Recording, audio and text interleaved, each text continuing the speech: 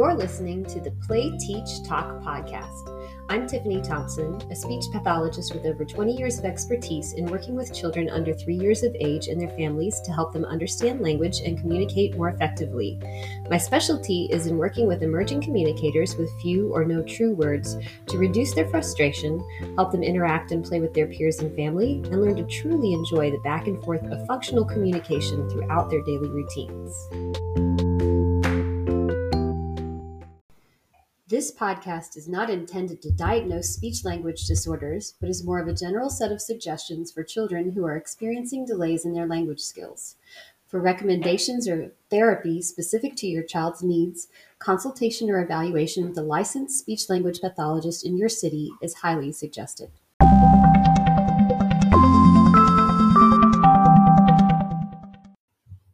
This is Season 2, Episode 3 of the Play, Teach, Talk podcast, Communication Temptations.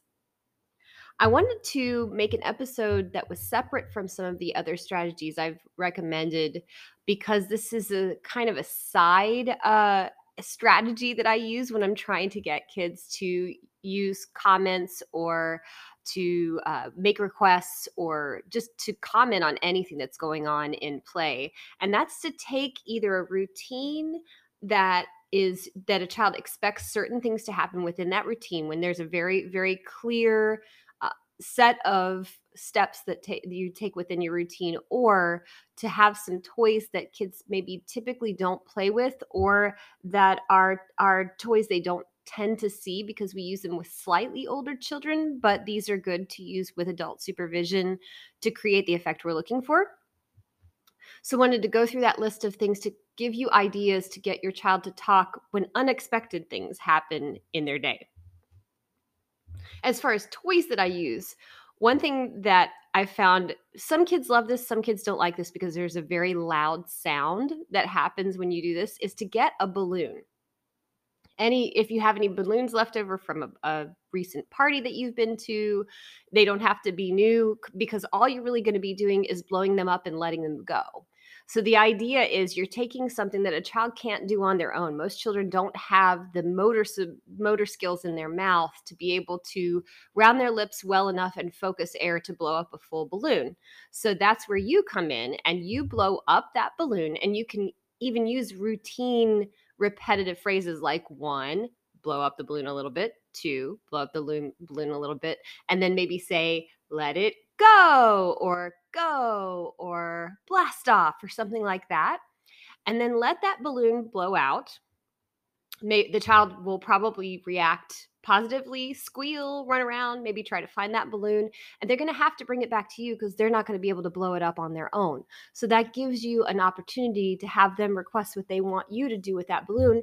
It encourages a social interaction, and it is also kind of one of those crazy things that kids are maybe not expecting within their day. Another option, again, this is one of those that's kind of iffy because sometimes the sounds that come out of this toy are ones that kids don't like, and that's a wind-up toy. And there's so many different kinds of wind-up toys that you can get. I got mine, I think I got a few of them in CVS, actually, in the toy department, in the favors, the toy party favor section at like a Target or a Walmart. That's a great place to go for wind-up toys that are cheap.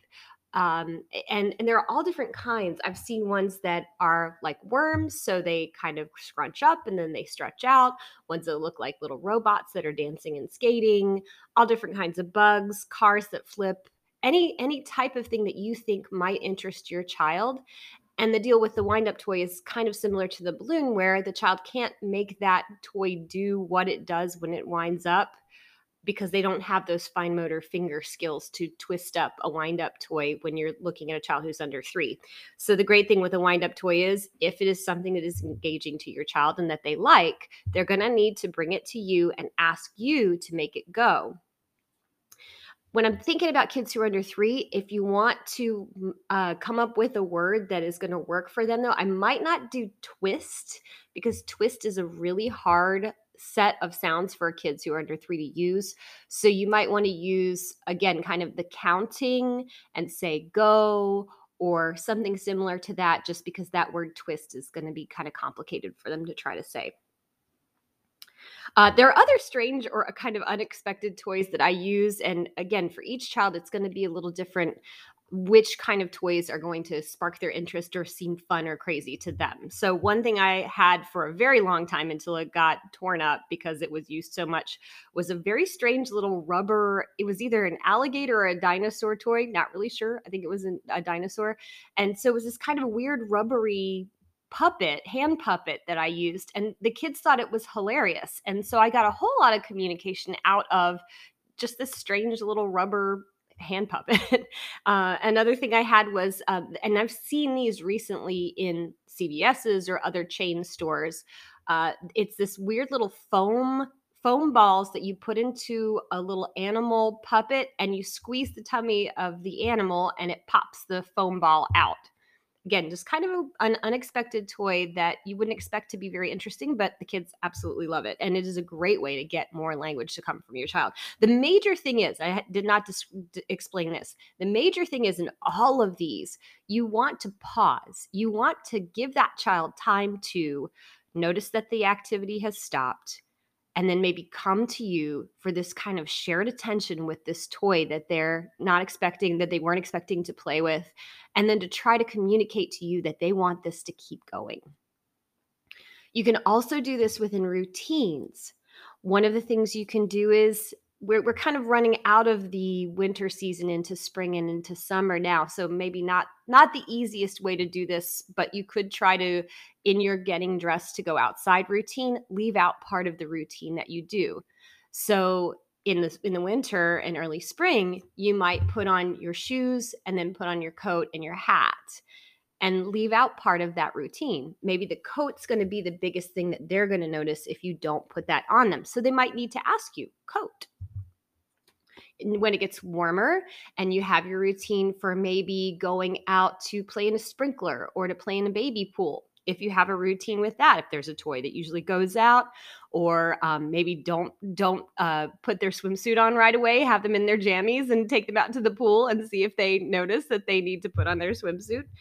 Another idea is to give them just a couple of snacks. Let's say they're in a high chair sitting to have a snack, and you put 2 goldfish crackers down. Well, they're probably going to eat those in a couple of seconds. So they're going to need to ask you for more.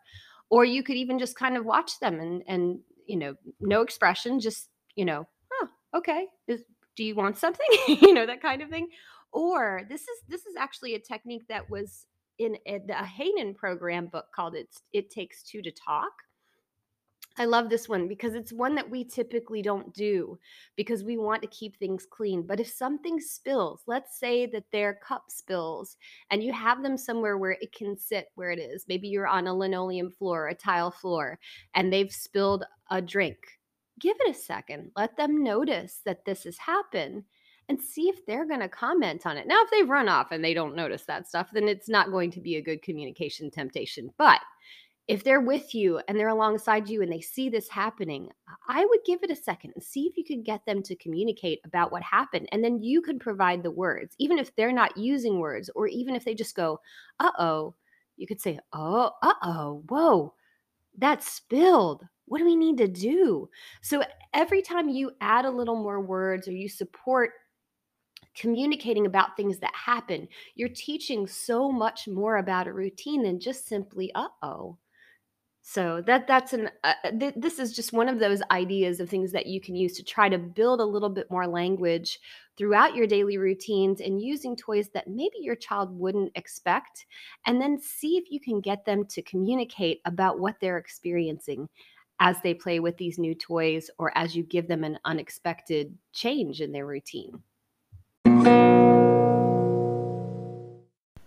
Thanks for listening. If you enjoyed this podcast, it would help me greatly if you subscribe or leave a 5-star review. For additional content, including YouTube videos, articles, handouts, and help catered specifically to your child's needs, please visit playteachtalk.com.